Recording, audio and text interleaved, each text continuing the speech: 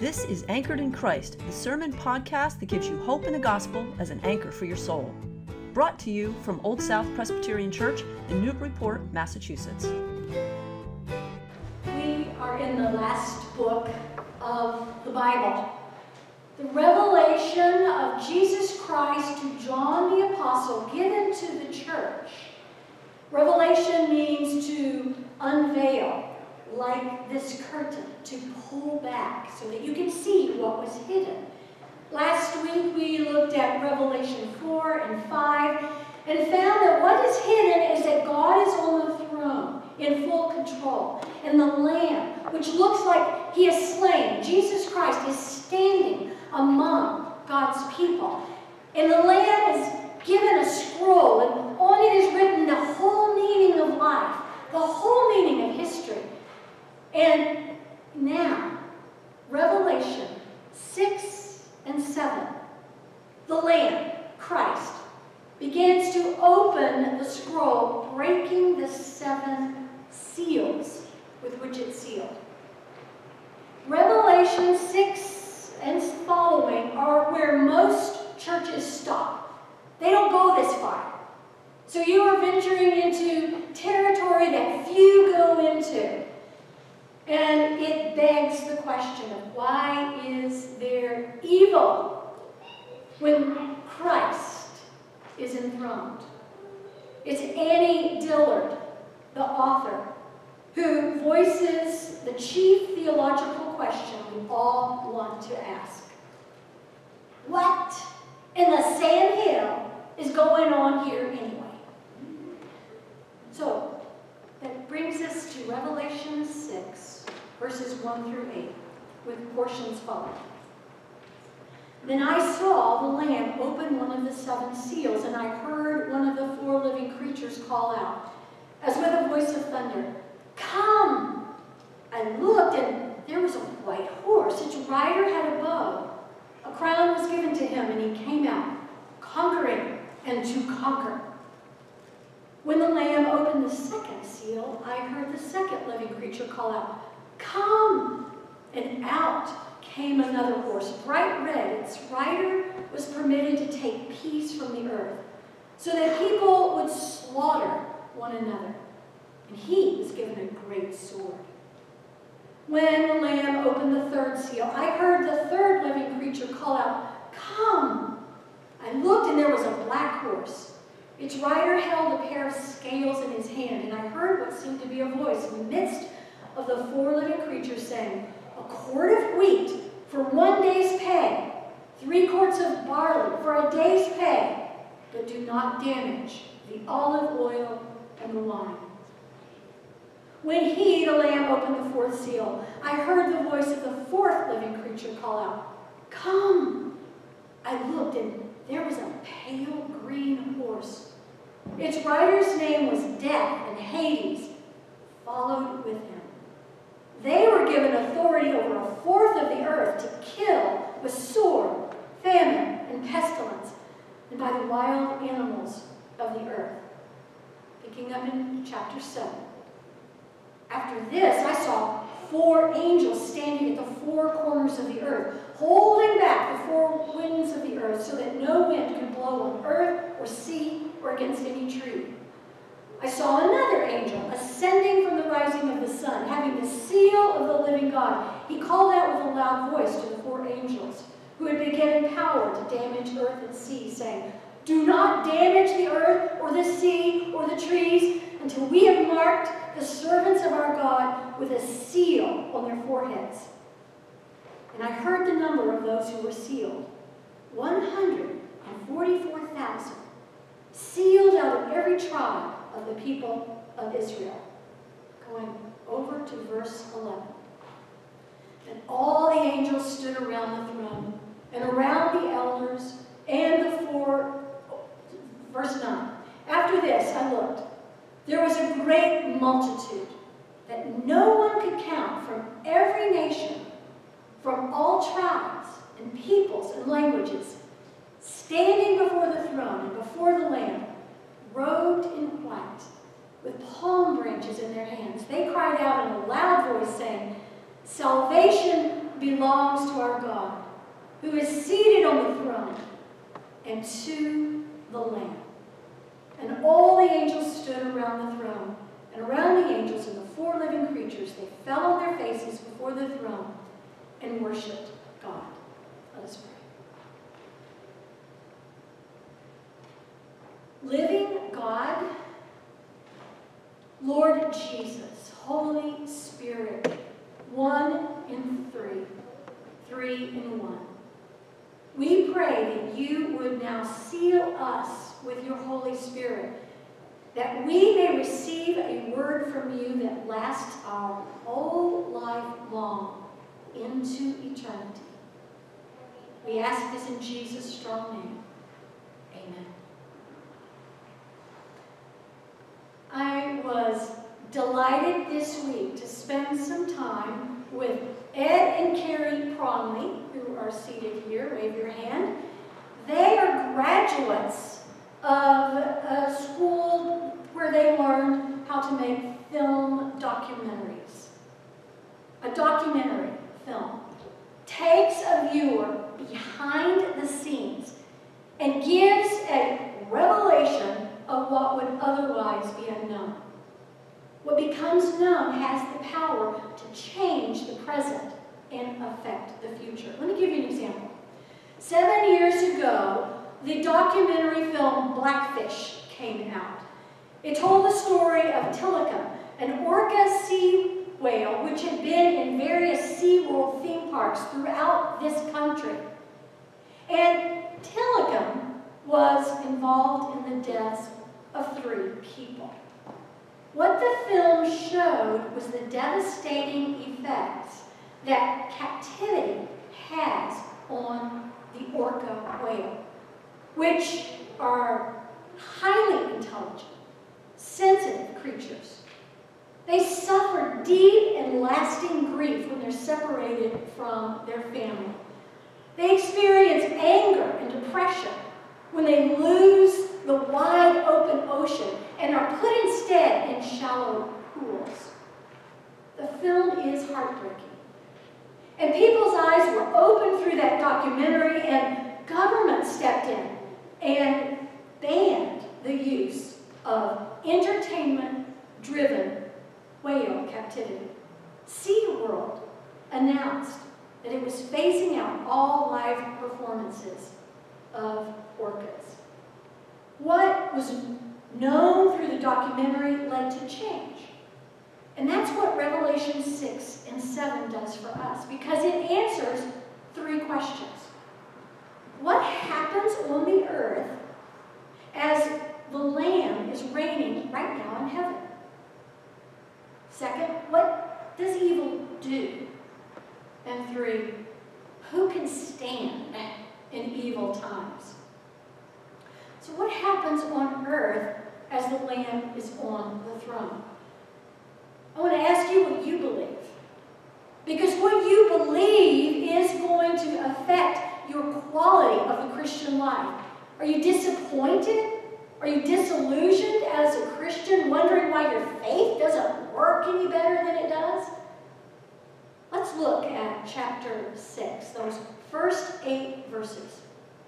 4 times, Jesus the Lamb opens a seal, and 4 times we hear a creature, one of the 4 creatures, calling out, "Come," as a prayer. 4 times a horse and a rider go out into the world, each horse being a different color. It does remind me of watching The Wizard of Oz and the red and yellow and purple, brightly colored horses that they filmed. I learned that when they made The Wizard of Oz, the ASPCA did not allow them to use dye on the white horses, so the technicians tinted the horses with cherry, lemon, and grape Jell-O powder. They had trouble in between the takes keeping the horses from licking off the colored Jell-O. Think about that when you see that next time. So what is happening? That happens 4 times as a sequence. The Lamb opens a seal, and someone prays, "Come."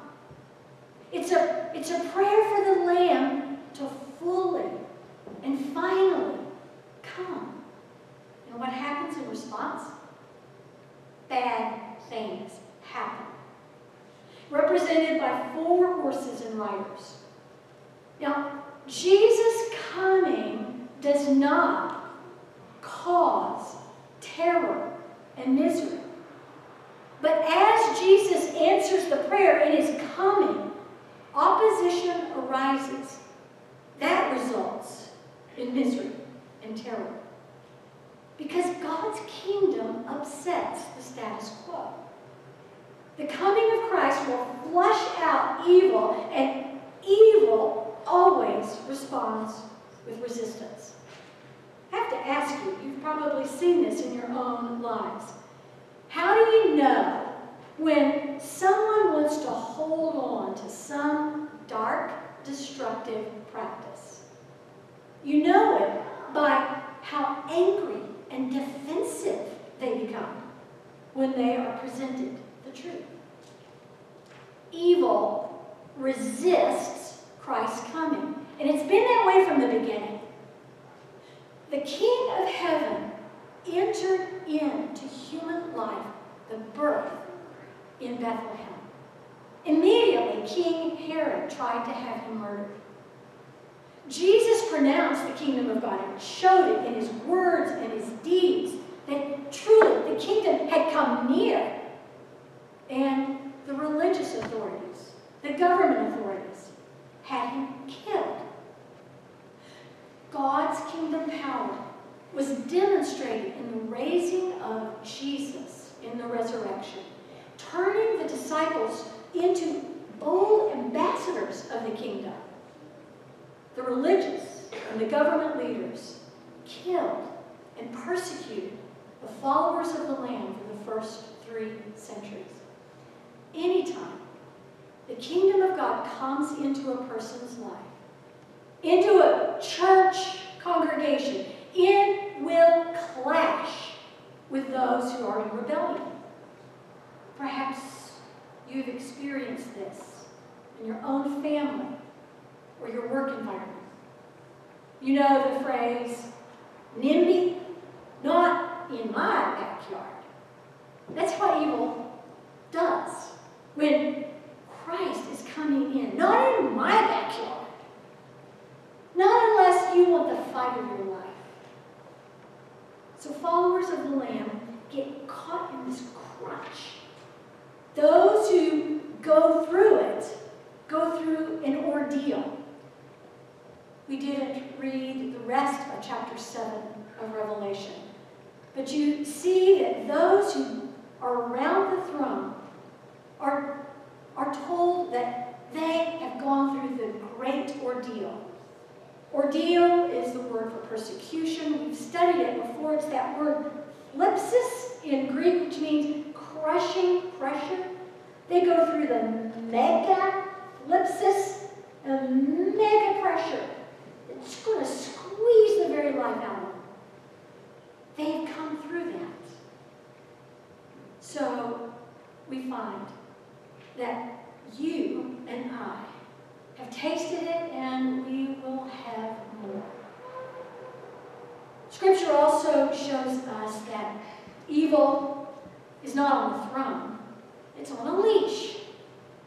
We saw that as we looked at chapter 6, that the horse and the rider that came out that was white was given a crown.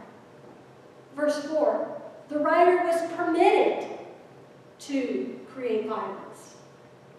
We heard that they were given authority. Evil can do no more than God allows. It's always on a leash. Jesus told his disciples, John 14:30, the ruler of this world is coming. He has no power over me. Evil is not from God. God's way is the Lamb's way. Sacrificial love, suffering love. Evil results when people resist Christ's coming and God permits them to do what they want. This is what we see in chapter 6. God takes his hands off, giving people permission to respond by saying, "No, not in my backyard." And evil results. When our son was 10, he insisted that I allow him to work in the kitchen alone, making his own donuts. I did not think he was ready for this enterprise, but he assured me and got me out of the kitchen. With a 10-year-old, you respect that they're trying their wings. What resulted? Well, boiling oil, a ball of fire, a singed ceiling, and burned hair. God permits rebellion, but only so far, and only for a limited period of time. Evil is on a leash, not the throne. Brings us to our second question. What does evil do? We're going to look at those 4 horsemen and the other things that follow. The first that we see is that when the seal is broken, a white horse whose rider has a bow, a crown, which represents authority, is given to him. He comes out to conquer and to conquering. Conquer is the Greek word Nike. Now, you won't know exactly how that was used by the athletic company, Nike, conquer, victory. It's used later in Revelation for personified evil, the beast who comes to conquer. The bow is a biblical symbol for military power. So the rider represents militarism, riding in conquest. Does this rider on a white horse represent Christ? Biblical commentaries Robert Mounce and Darrell Johnson think not. The rider wants to imitate Christ. Conquer by deception. We've heard before, 2 Corinthians 11, verse 14. Satan disguises himself as an angel of light.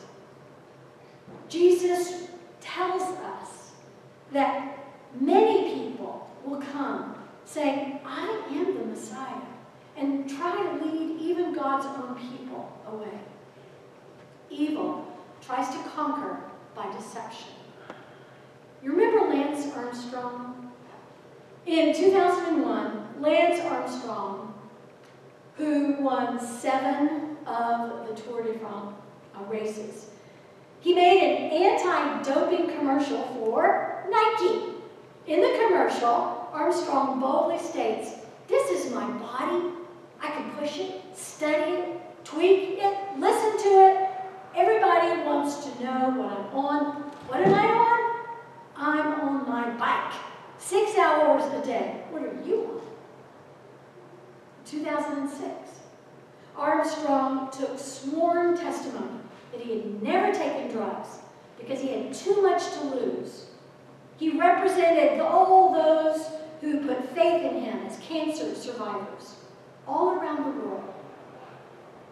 In October of 2012, Armstrong was stripped of his 7 titles, his 7 victories, permanently banned from professional cycling. The U.S. Anti-Doping Commission found him guilty. He attempted to conquer by deception. Where do you see deception at work in the world today? It is evil. But deception is not the only manifestation. Let's go through this quickly. The first seal is broken, and we hear the prayer, "Come," and the white horse goes out. And those who refuse the way of the Lamb will fall into deception and greater militarization.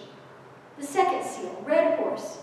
If the world refuses the way of the Lamb, There will be greater and greater violence. People will turn against one another. Third seal, the black horse. If the world refuses the Lamb, there will be greater and greater injustice and hunger.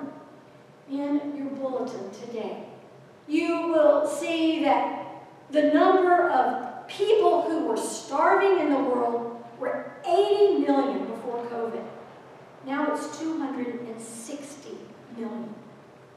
The poor work, but it does not pay enough to eat. The rich have plenty of oil and wine.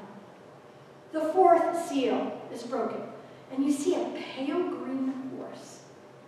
If this world refuses the Lamb, there will be greater and greater sickness and death. What Eugene Peterson calls biological evil. We see this every day with COVID. Fifth seal. If this world refuses the Lamb, there will be more and more religious persecution. The faithful followers of Jesus will be caught in the crunch between the coming of the kingdom of God and the kingdom of this world. What is the prayer? How long, Lord? How long? Sixth seal. If the world refuses the way of the Lamb, nature itself will go more and more berserk. One natural catastrophe will follow another, leaving everyone undone. What is the prayer? Who can stand? Now, which manifestation of evil is not present today? What does that mean? It means Christ is coming. Not that he will come. He's in the process of coming, and evil is reacting more and more. So now we get to our final question. Who can stand? Chapter 7. It's those who are sealed. No damage from evil happens until God's servants are sealed on their foreheads.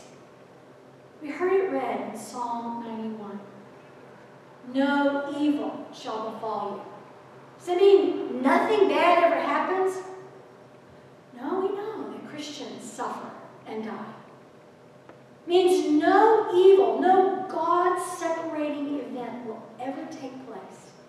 You are safe in life and in death. You belong. You are marked.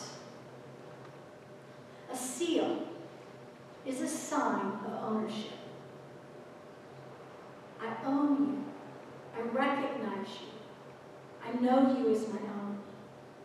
John heard that the number of those who were sealed was 144,000. As one commentator says, it's a very suspiciously tidy number. It's because it's symbolic, like all the numbers in Revelation. 144. We've got a lot of math people here. You know, 12 times 12. So you've got the 12 tribes of Israel. You've got the 12 disciples who became apostles. Multiply them. The old, the new covenant, together. People of promise. You multiply that by 10, which is the number for completeness. It's complete. You multiply that by 10. By 10. So if you have 3 tens, you have got a trinity of tens. This is a big number, a numberless number.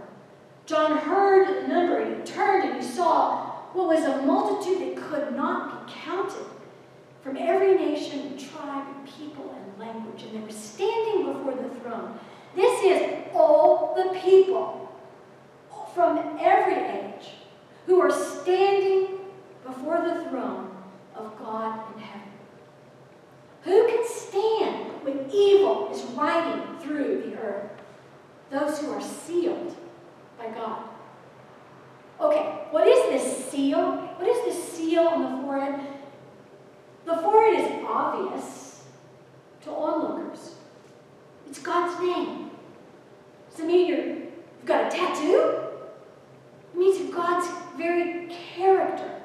the character of Christ is evident.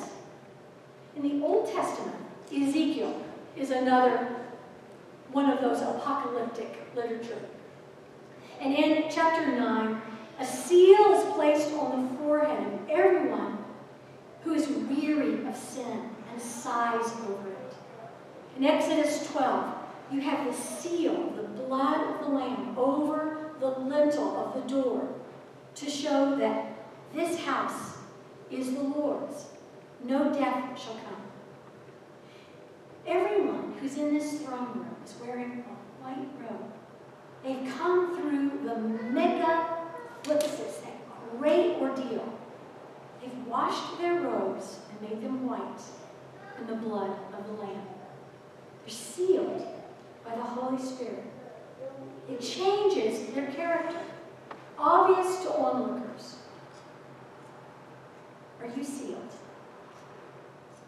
Are you sealed? Do you trust in Jesus alone for your salvation?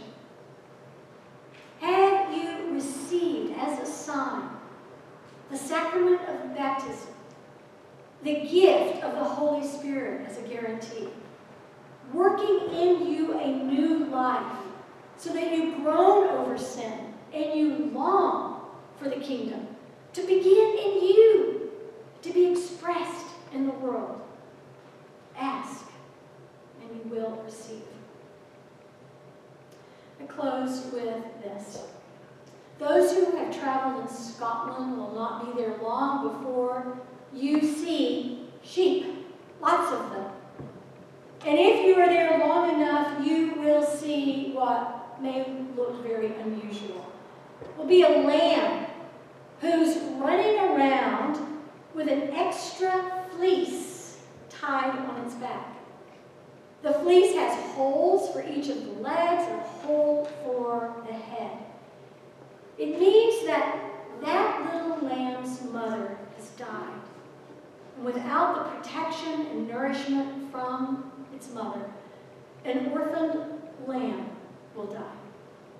If you introduce an orphaned lamb to a new mother, she will butt the lamb away because it does not smell like her own. So, in a large flock, the shepherd will generally have a ewe who has lost a lamb, and will take that lamb and take its fleece off of it and put it on the orphaned lamb and cover it and introduce it to the mother. When the mother sniffs the orphaned lamb, she smells the fleece of her own lamb and accepts it as her own. The Lamb who was slain is on the throne. Christ covers you with his righteousness. He seals you in the Holy Spirit. No evil shall befall you. No God-separating event will ever happen to those who are sealed in this life or the one to come. What you see in Revelation 6 and 7 has the power to change your life, now and for the future. I have to ask, where do you stand? What are you standing on? What is your confidence? Let us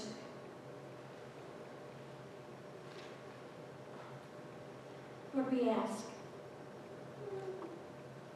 that we may be those that stand with you and have that assurance that nothing will separate us from the love of God in Christ Jesus. For those who have put their trust in you. So I pray this in your name. Amen. Thank you for listening to this sermon from Old South Presbyterian Church in Newburyport, Massachusetts. If you'd like more information about our historic church, or you'd like to find out more about the Gospel of Jesus, please visit our website at oldsouthnbpt.org. The peace of Christ be with you.